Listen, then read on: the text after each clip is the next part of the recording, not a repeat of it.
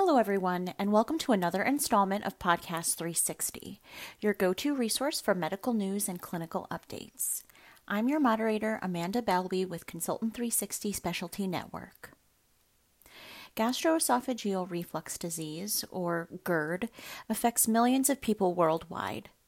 One of the most prominent challenges in clinical practice has been around the treatment of GERD and the possible long-term effects of proton pump inhibitor use, or PPIs. Here with us today to clear up some confusion is Dr. Jonathan Aviv, who is the Clinical Director of the Voice and Swallowing Center at ENT and Allergy Associates in New York City and Clinical Professor of Otolaryngology in the Department of Otolaryngology at the Icahn School of Medicine at Mount Sinai in New York City. He is also the author of The Acid Watcher Diet, a 28-day reflux prevention and healing program. Thank you so much for joining me today, Dr. Aviv. To start, what is the gold standard of treatment for GERD? That's a great question because I don't think there is a gold standard. Today, diet and lifestyle become the gold standard. We are using pharmaceutical agents less and less than we ever have before. Our patients are demanding it. What we read in the lay press, as well as the scientific literature about some of the pharmaceutical agents, are less than stellar. So we're trying to develop a standard, but the standard will shift depending on what the patient's symptoms are. And that's really the driver of today's treatment of reflux disease. What is the patient complaining of? Because very often people come in and they say, I have reflux. And I say, oh, you have heartburn? No, I don't have heartburn. I'm just hoarse and I'm coughing. So they're already saying they have reflux, which is a medical diagnosis, yet their symptoms have nothing to do with the gastrointestinal tract. So very, very difficult to establish a gold standard when the symptoms are what drives treatment.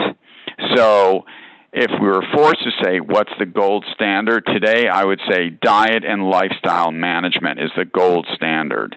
If you want to go to silver, bronze, aluminum foil, and way down to paper, rocks, and scissors, then you're going to bring in pharmaceuticals, supplements, etc. But right now, the gold standard for treatment of reflux disease is number one, symptom-driven, and then number two, diet and lifestyle-based. That's interesting.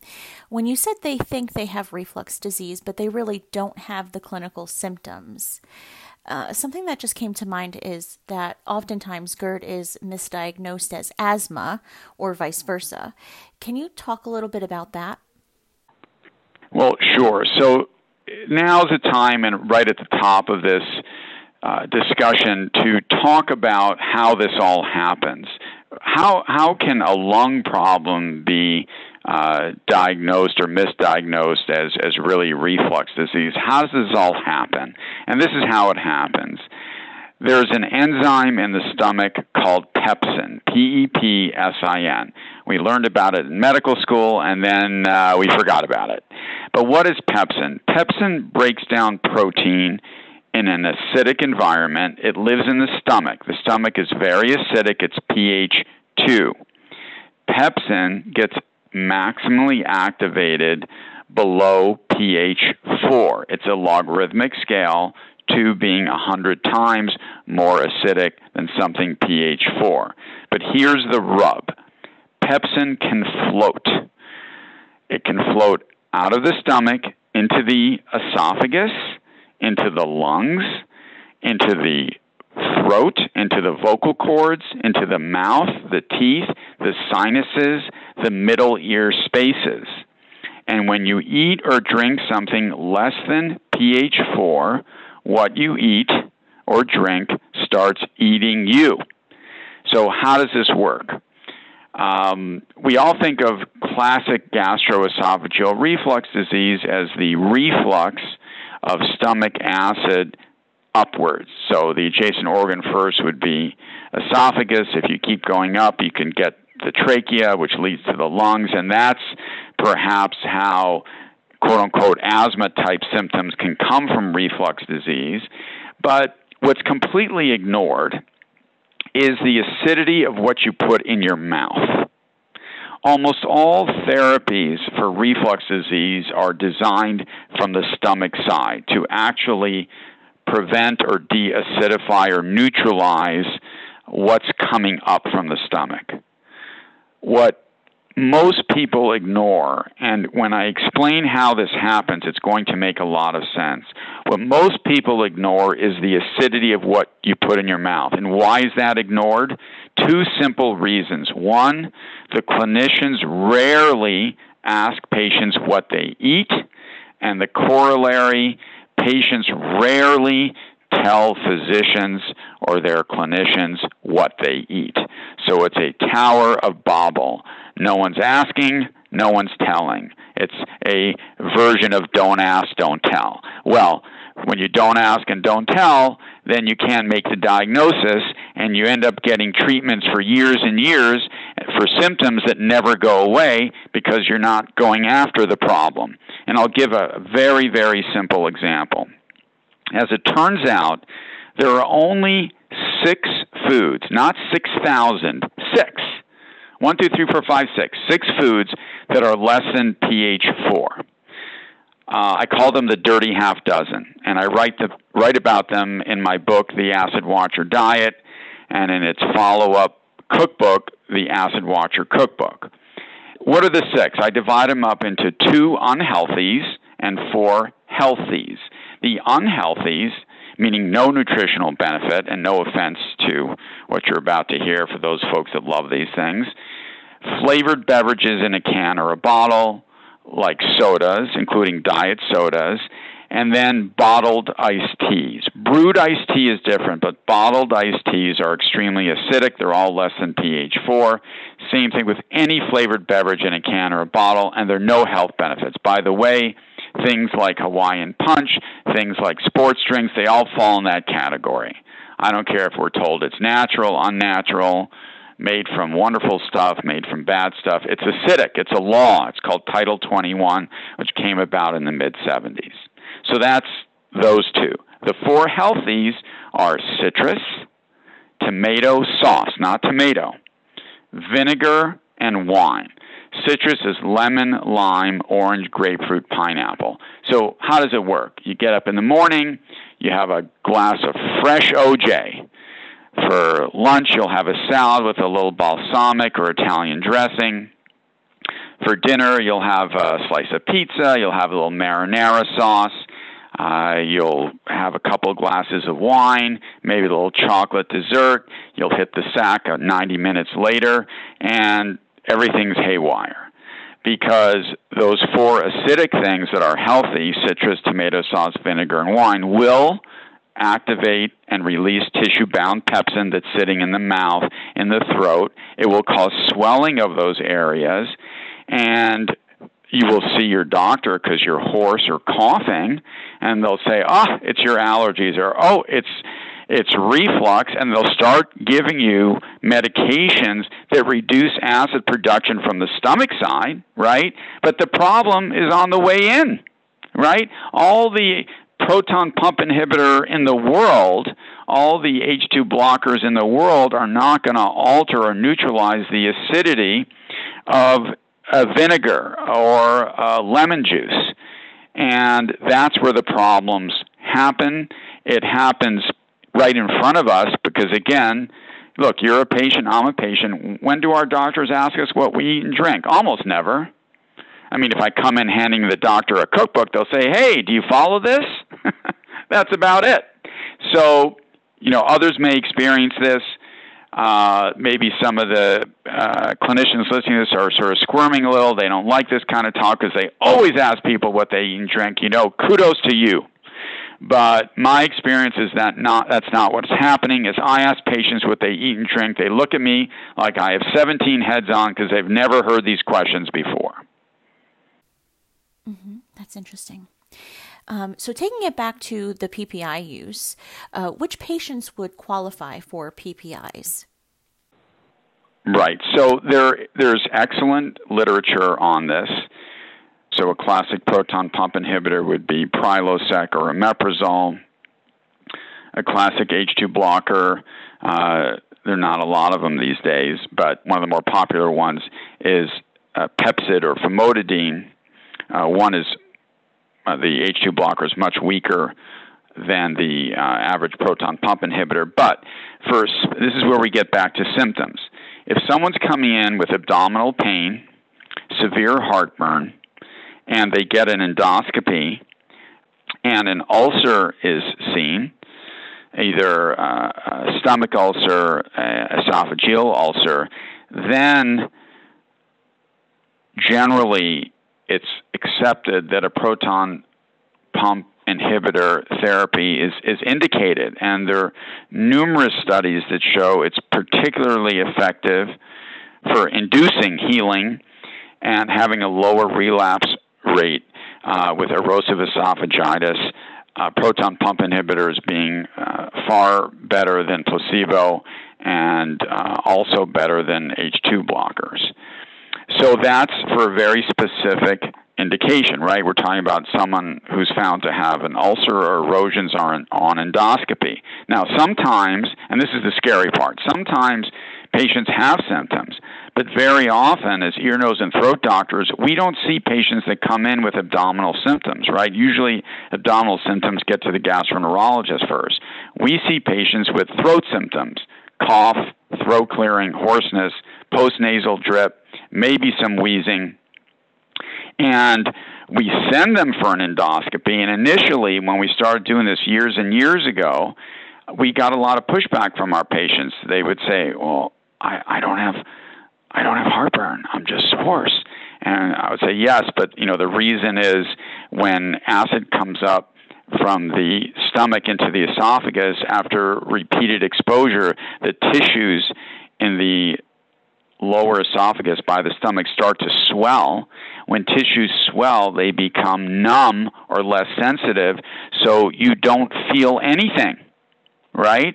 And what we tell our patients, if you haven't been treated and your heartburn miraculously goes away, don't start high-fiving everyone. Get to the doctor, because that means you've basically seared your insides and you've lost sensitivity. People will say we're overstating the case. That's too dramatic, but that's what happens. So now you're seeing, depending on the findings, depending on your symptoms, and you could be asymptomatic. In other words, all you can have is just the throat symptoms we were talking about. And there's some excellent studies, first in 2004, then in 2010, that show in the gastrointestinal literature that showed that throat symptoms better predict esophageal cancer than traditional heartburn and regurgitation symptoms. So we consider throat symptoms alarm symptoms for serious gastroesophageal pathology. And when indeed serious gastroesophageal pathology is found, then treatment with a proton pump inhibitor, the American College of Gastroenterology, or the ACG, generally gives a strong recommendation for an 8-week course of proton pump inhibitor therapy for the initial management of erosive esophagitis in terms of healing and symptom control. Mm-hmm. Absolutely. That's a good point. So do you think long-term use of PPIs or H2 blockers would cause more harm than good? H2 blockers and PPIs must be separated. The typical proton pump inhibitor will suppress 80% of acid production for anywhere from 12 to 16 hours, or the typical H2 blocker will suppress about 40% of acid for about 4 hours. So the typical PPI is anywhere from 400 to 500% stronger than an H2 blocker. I've heard in numerous GI meetings over the years that most gastroenterologists, and I would agree with them, think that an H2 blocker is like a glass of milk, whereas the proton pump inhibitor is a very, very powerful medication and a completely different strength profile. And that's why almost all the studies and they're observational studies, right? They're not controlled studies, but this is where the problems creep in and it makes it into the mainstream press, and then you're dealing with some very, very confusing messages that long-term use of a proton pump inhibitor can lead to problems. However, for the indications we just talked about, erosive esophagitis, peptic ulcer disease, severe unrelenting heartburn, these patients will do much, much better with a 6 to 8 week course of proton pump inhibitor treatment. But that may represent a very, very small percentage of certainly what ear, nose, and throat doctors see. Less than 10% of our patients have heartburn, and very often we don't see any findings on endoscopy, meaning on upper GI endoscopy.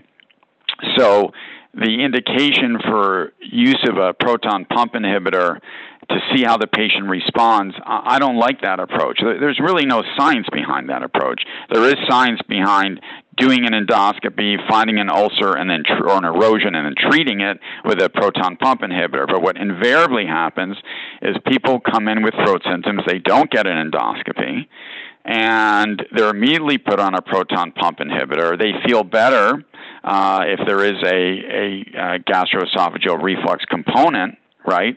And next thing you know, 7, 8 years pass and they're still on it. No one's ever looked in their esophagus, stomach, or duodenum, so we don't know what's going on. And this is where the problems arise. So I could tell you that in my practice, the only patients that are on proton pump inhibitors are the few that have either esophageal cancer or precancer or some sort of in the middle of some sort of treatment for that, or patients with severe unrelenting heartburn who've been evaluated, and we'll get to evaluated and what that means in a moment. So the group that is currently on proton pump inhibitors is very, very, very small. The group on H2 blockers is a little larger, and I'll give you a real-life example. Every time someone drinks coffee, they feel a touch of heartburn, and then it goes away. They don't like that little feeling. They don't want to stop their coffee. So what do? We say, well, take 20 milligrams of famotidine, then have your cup of coffee. So take it beforehand if you're feeling that type of symptom. So that's a very acceptable use of an H2 blocker. But they're so weak that they don't cause the problems that proton pump inhibitors are said to cause. Mm-hmm. All right. So then how long are PPIs indicated for use? And what's the next step in treatment if they do not work? So when patients have erosive esophagitis or peptic ulcer disease, 8 weeks of a proton pump inhibitor is accepted treatment by the American College of Gastro guidelines, and then often a re-exam is indicated. Now, this is where it gets tricky. If someone doesn't have GI symptoms, right, and it's found in an asymptomatic individual and they're treated, because you can't follow if they're doing quote-unquote well because they never had symptoms to begin with, how are you going to follow it? So the only way to follow and ensure that treatment happened is to take another look. As far as what's the next step if PPIs don't work, don't work will define as people have persistent symptoms. What I would then move on to is something called an esophageal workup. What that means is let's look at the physiologic functioning of the stomach and esophagus. There are two basic tests that are used. One is called high-resolution manometry, which looks at how the esophagus moves or the motility of the esophagus, and if there are abnormal pressure gradients across the upper and lower esophageal sphincters. The lower esophageal sphincter is right at the stomach junction. The upper esophageal sphincter is right at the throat-esophagus junction. So sometimes those muscles don't relax or contract properly. Sometimes the esophagus doesn't move properly. We call it esophageal dysmotility, meaning the esophagus is moving poorly or slowly. Normally, it takes 1 to 3 seconds for food to traverse between the throat and the stomach, but sometimes it's delayed, and if it's delayed, that can cause a lot of symptoms for the patient.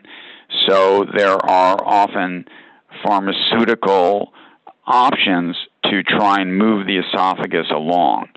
Sometimes there are surgical solutions, not for moving the esophagus along, but if there's failure of relaxation of one of the sphincters, there's a whole series of options available. The point is, the broad view is, if someone's not responding, and the proton pump inhibitor class are so effective, but if someone's having persistent GI symptoms, in particular, we like to get an assessment of how the esophagus is functioning.